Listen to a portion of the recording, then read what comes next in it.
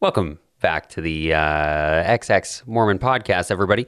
We are delighted to have you here today and ask that the Spirit will dwell in our hearts and in our minds as we discuss self-awareness in today's episode.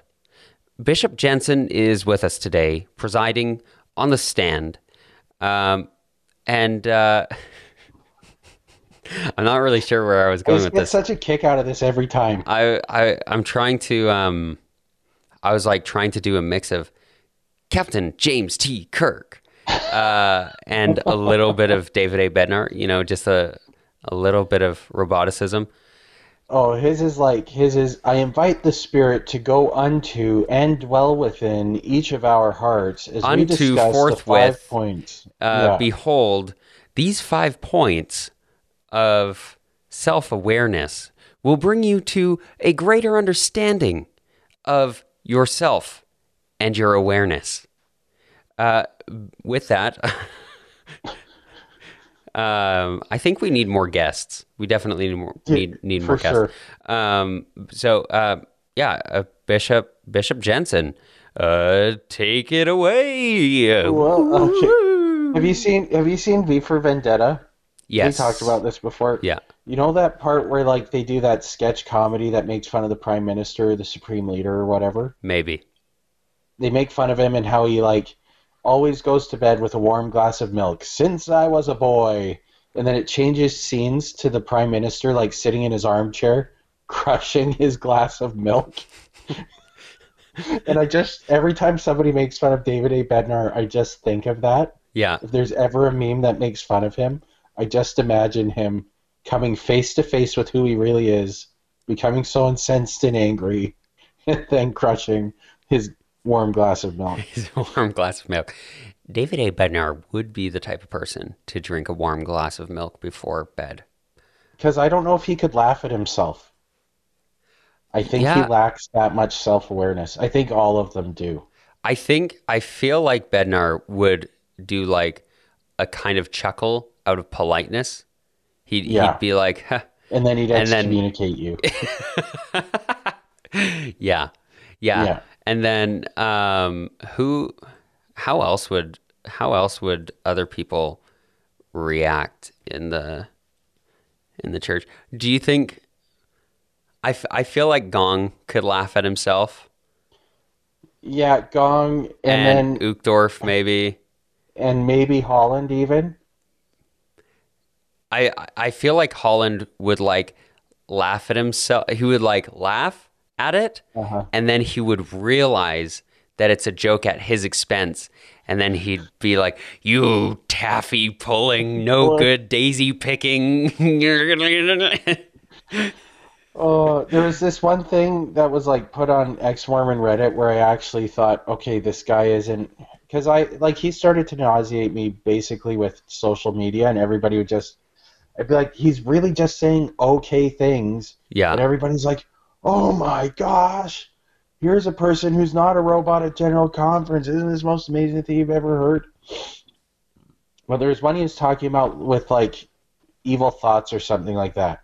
He's like, evil thoughts and temptations come, but that doesn't mean you should invite them in, set out tea and crumpets, and invite them to stay a while. And then kind of off the cuff, he's like, you shouldn't be drinking tea anyway. And I was like, oh, this guy's actually he's got he had a moment here. Yeah. Maybe he you know what I mean? Yeah. He's not a complete machine. Yeah. So I could see him doing. Do you know who cost me my testimony? I always talk about the last nail in the coffin, and I've got 50 last nails. But I was just thinking this the other day is Stevenson and Razband, who are two newish apostles. Yeah. Because they are just businessmen, right? Yeah. And businessmen tend not to be, they're real doers, right? Right. They know how to get things done, but they're not armchair philosophers or amateur theologians. Yeah. Right? And so I always expected, and I think because of some of the, Packer was an amateur theologian. Holland, to an extent, was an amateur theologian. Neely Maxwell, these guys were thinkers, right? They were real thinkers, and they give their talks, and they had constructed some kind of doctrinal insight. Right. Right? Yeah. And then they just kept replacing it with more and more lawyers. But then, but lawyers are thinkers too. Right. They can construct an argument. Yeah. But just business people who've just run businesses, and I'm not trying to slight it, but I just say those personalities, they don't tend to be just like, let's sit and just talk about things. They want to get things done. Yeah. Right? Yeah. And so I remember hearing them talk at conference, and I was like, these guys remind me of that bishop I had who was also just a business guy. Yeah. Like there is nothing special about these guys. They are just really, really regular guys, and they can't say anything other than pay, pray, and obey, and they've got really shallow insights. Yeah. And they seem just like a run-of-the-mill stake president who sells mutual funds. Like, yeah. These are really, in terms of disseminating theology, these guys are very, very unimpressive. Mm-hmm. And do you remember, like, the worst general conference talk ever given was when they restored the tabernacle? Did you? How old were? This was 2007. Oh, I wouldn't remember that. I was like 11. Oh, okay. So I was on my mission for it. They do a big restoration of the tabernacle, and they have a session of general conference in the tabernacle again. And the presiding bishop at the time gets up and gives this talk and says, "If these walls could talk," and he just starts saying, like, he talks about the reconstruction of the tabernacle. Mm-hmm. And I was a missionary, and I remember, like, they told us to, like, take note, divide your sheet of paper into 2 columns, record notes in the left column, and record your spiritual impressions in the right one. And I, like, took one bullet point, and then I kept listening to it, and I shut my book. I was like, this is the dumbest talk I've ever heard. And he starts, like, plugging construction companies who worked on the restoration of the building. If it was like the dumbest talk ever. Let me see if I can find it. If these walls could talk, LDS General Conference, and it was just, and this guy, same kind of thing. He sounds like he's a corporate shill giving a speech at some kind of pump up conference. And I remember, I'm like, this is the dumbest thing ever. Right. Well, it's a corporation. Like, that's the thing.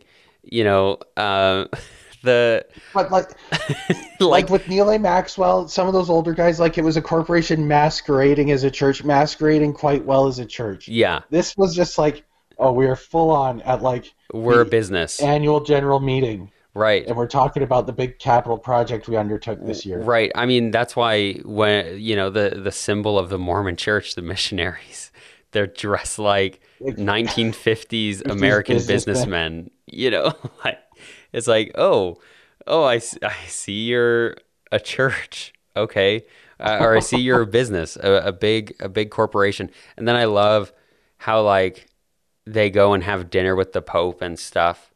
And the Pope is in these very traditional, they have, like, incense and, celebrate these great works of art and whatever, right? And the Mormon church is just like, oh, yes, we paid whoever it is to draw these pictures of Nephi as a Roman soldier.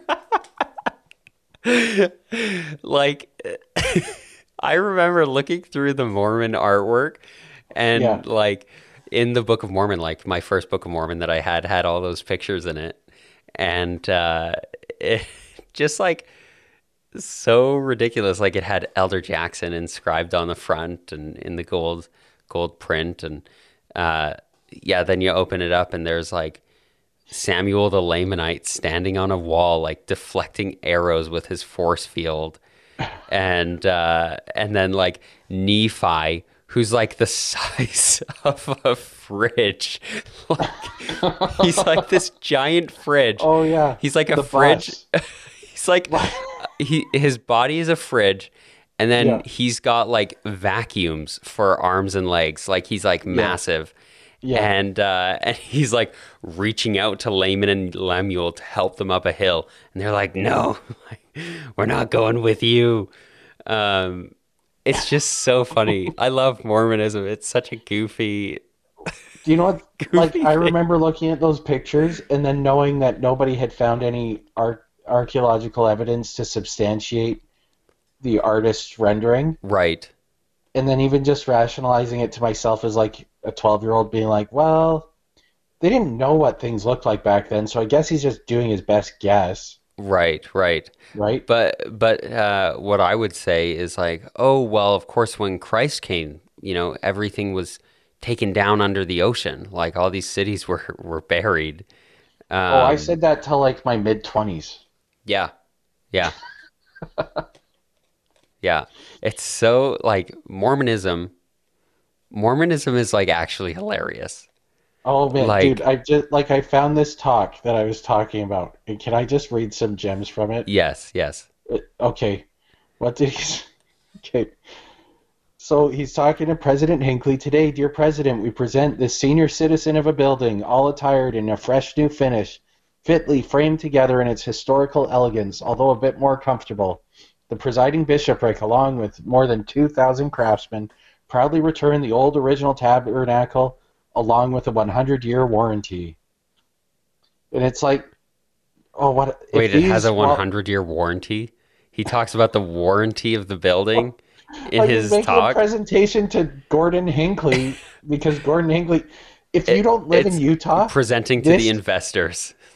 like this is meaningless. The tabernacle is meaningless to every member of the church who lives outside the Mormon corridor. Yeah, yeah, I'm listening to this talk in England, looking around, wondering who here gives a flying F about the tabernacle. yeah, yeah.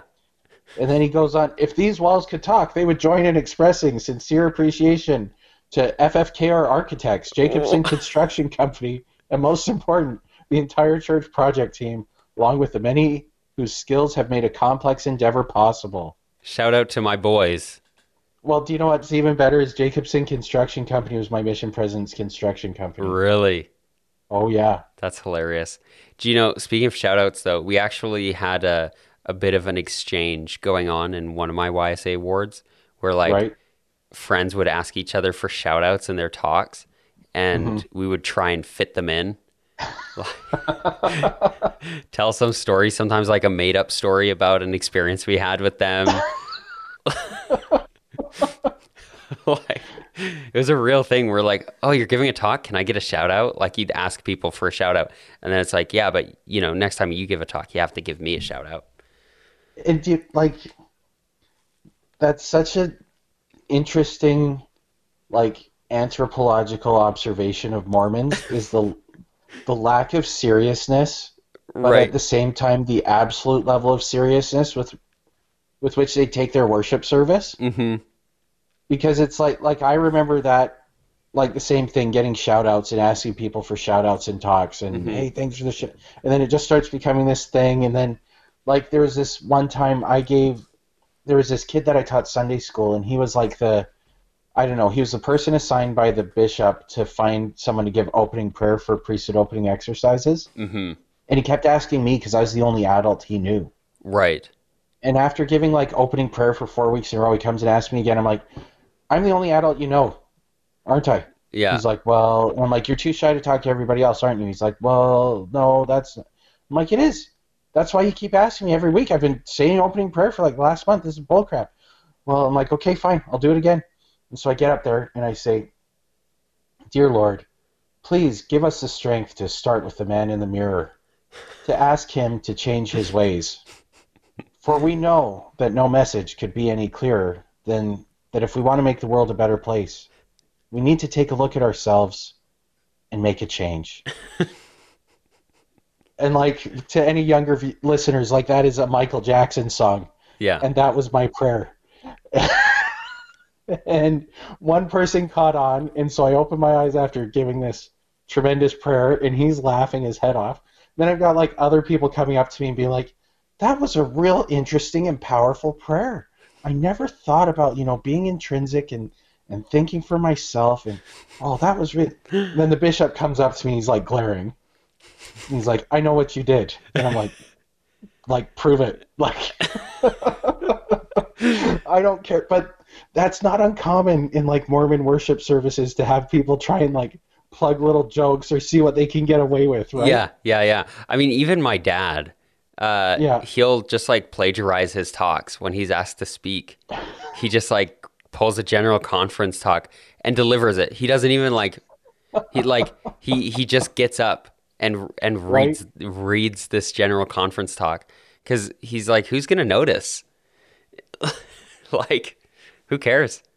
Yeah. There's another. Oh, sorry. No. Go ahead. There's another thing in this talk, and I remember listening to this and knowing that only people from Utah would get this. Yeah. Is that he says these old walls would express gratitude for the protection and beauty of a shiny new aluminum roof, and would join with the benches in enjoying the smiles on faces of patrons as they discover the slightly modified seats and a few more inches of knee room. That's only funny if you grew up in Utah going to General Conference in the Tabernacle and having to get stuffed into those old pews. I only knew about that because my mom went to BYU and she told me about it. Yeah. But nobody else gets that. But then I remember him giving this talk and there's like a chuckle. Yeah. People are laughing. Yeah. But it's like, okay, tell me you're a worldwide church. Yeah. Because you're not proving it so well with this stupid talk. Yeah.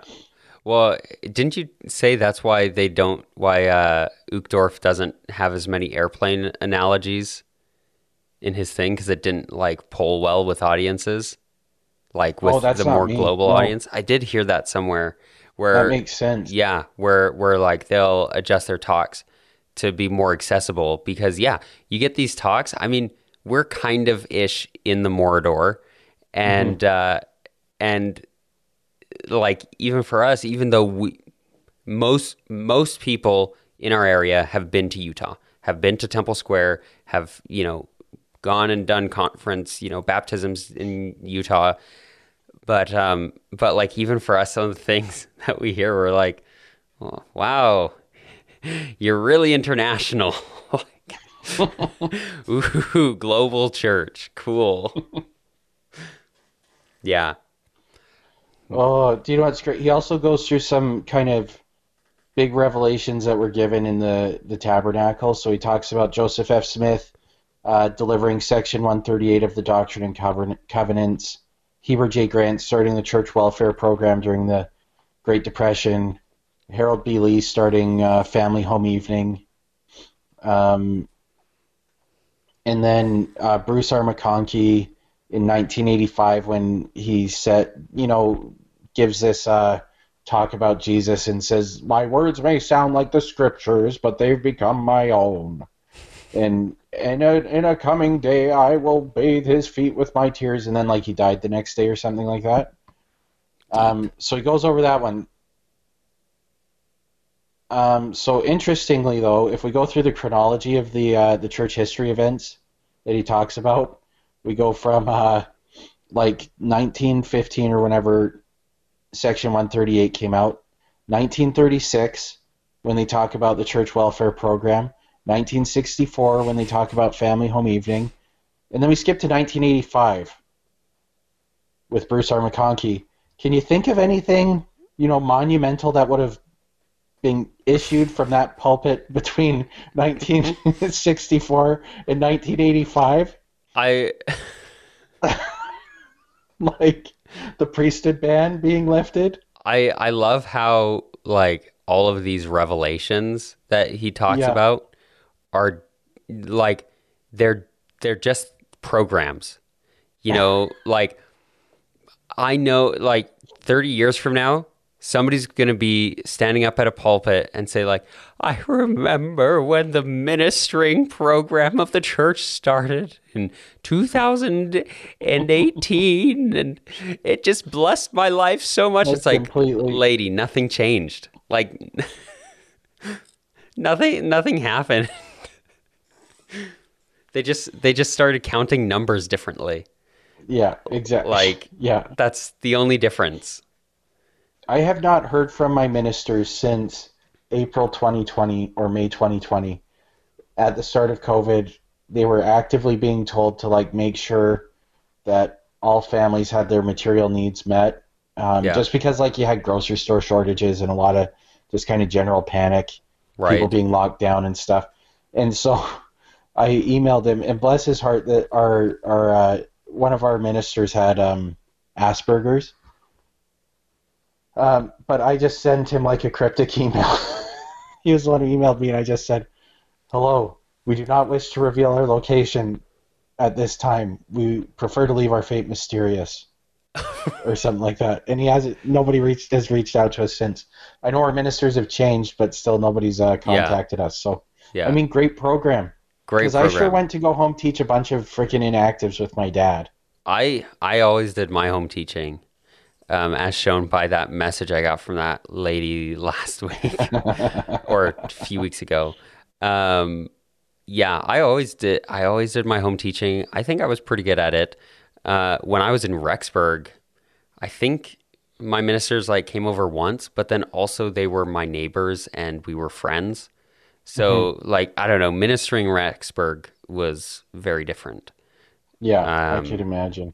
yeah, because you were just hanging out anyways. Like there wasn't really that same need. There was with the sisters, you'd be called and at night to go and give them a blessing Okay, what was and your stuff. weirdest blessing story living in Rexburg? Um, what was my weirdest blessing story living in Rexburg? And then I'll tell you the dumbest blessing that I was ever a part of. Um,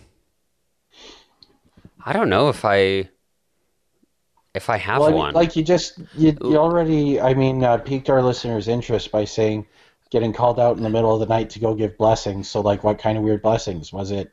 A girl from Podunk, middle of nowhere, Idaho, who, like,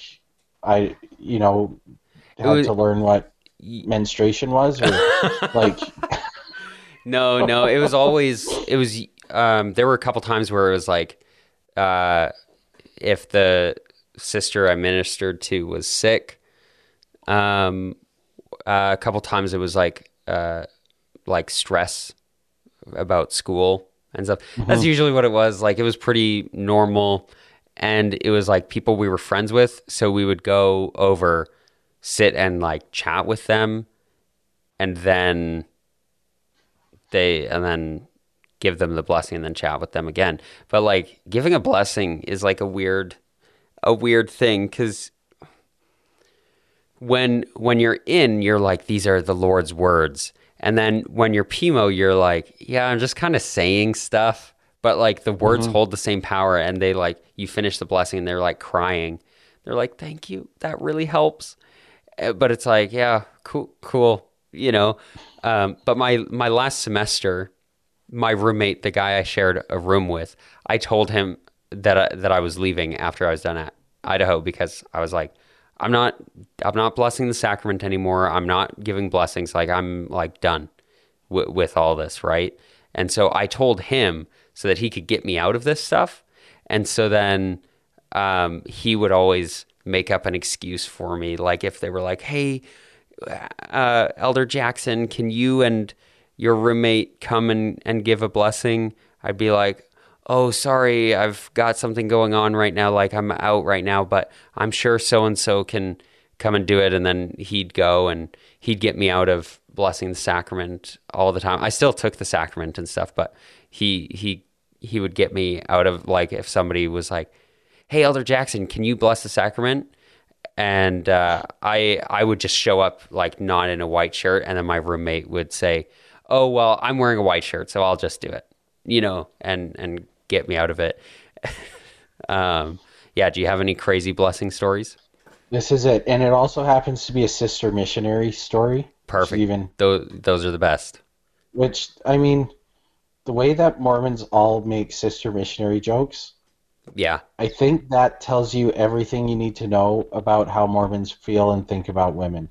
Yeah. Yeah. But anyway, so I was serving my mission in England. I was actually in Wales, and our mission just covered the whole north coast of Wales. And so to drive across it was probably about kind of 3 or 4 hours end to end, right? And so me and my companion were on the far end. He was a district leader. And then the sister missionaries were on the far east end. So they were about 2 or 3 hours away from us. Mm-hmm. And then there was a companionship in the middle. Mm-hmm. Another companionship in the middle, about an hour, hour and a half between our area and the sisters' area. So one of the sisters was about to take her UK driving test, and the UK driving test is like it puts all other driving tests to shame. It's quite intense, and you have to do it in a standard vehicle. Yeah. Because all the mission vehicles were standard transmission, and in the UK, they have two different licenses for being able to drive a standard transmission versus an auto transmission. So you had to, if you'd never driven a standard, you had to learn how to drive a standard and then pass this driving test on these crowded little roads. And anyway, so she's really, really nervous about it. And so she calls my companion, who is the district leader, and of course district leaders are blessed with mystical power. Yeah. Right? From on high. And she's like, oh, I really need a blessing because I'm taking my driver's test. Maybe she was only doing the written one. I can't remember. But she's really, really nervous about this driving test. And my companion comes to find me. We're street contacting. And I see him talking on the phone. He comes over and he tells me, he's like, look, Sister so-and-so's taking her driver's test and she needs us to give her a blessing. And I'm like, look, we've got no investigators. We've got to be out finding. Mm-hmm. We've got to find people to teach. That's our job. Like, that's 2 hours away. That's going to, if we drive all the way over there, drive all the way back, that's 4 hours. We're going to lose, half a working day. Like, you're nuts. Mm-hmm. We're not doing this. Like, they live in a ward. There's priesthood holders there. Mm-hmm. Why don't they just go? And he's like, no. The mission president told me when he made me a district leader that I had to make sure I took extra special care of the sisters in my area. So we need to go give them a blessing. Right? And I'm like, you've got to be kidding me. Yeah. And so then he's like, well, what if we just met up with the elders in the other area? I'm like, well, that area doesn't have a chapel. Like, we've got nowhere to go in that other area. He's like, oh, well, maybe there's a member family there and we could give the sisters a blessing there. I'm like, okay. So we contact the elders in the other area and we're like, can you find a ward family, a place for us to give the sisters a blessing? We're both driving out there. We'll see in like an hour, hour and a half. We're like, okay. So we show up at this member's house and the member's like got his white shirt and tie on and he's like, oh, there's sisters who need a blessing? Yeah. And we're like, yeah, but they want us to give them the blessing. And he's like, aren't you guys from like, you guys, he's trying to put together what the hell's going on. And I'm like, yeah, like I know. My companion's an idiot. And then we gave the sister missionary a blessing, and I don't know, she probably failed her test anyway, because like everybody fails on their first try there. It's tough. So it was just like, this is so stupid, because I'm like, get this, like, we're driving to another area where two other missionaries are to go to a house where another priesthood holder is so that we can give them the blessing. And we're burning daylight for this. Like, yeah. Makes sense. Like, yeah. The church is true. Church is true, guys. So the church is true. There's our little divergence. I mean, I think we're ready to wrap it up, and this kind of went on a different track. Yeah. But I want to close with what Bishop Burton said in that stupid talk. So his talk is called "If These Old Walls Can Talk." It's from the 2007 General Conference. I believe the spring one.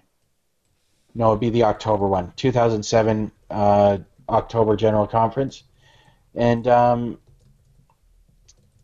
he closes it out by saying, "I'm grateful for this extraordinary building. It stands as a sacred monument to our past and a magnificent ensign of hope for the future. I testify to the divinity, blah, blah, blah, blah, blah, blah.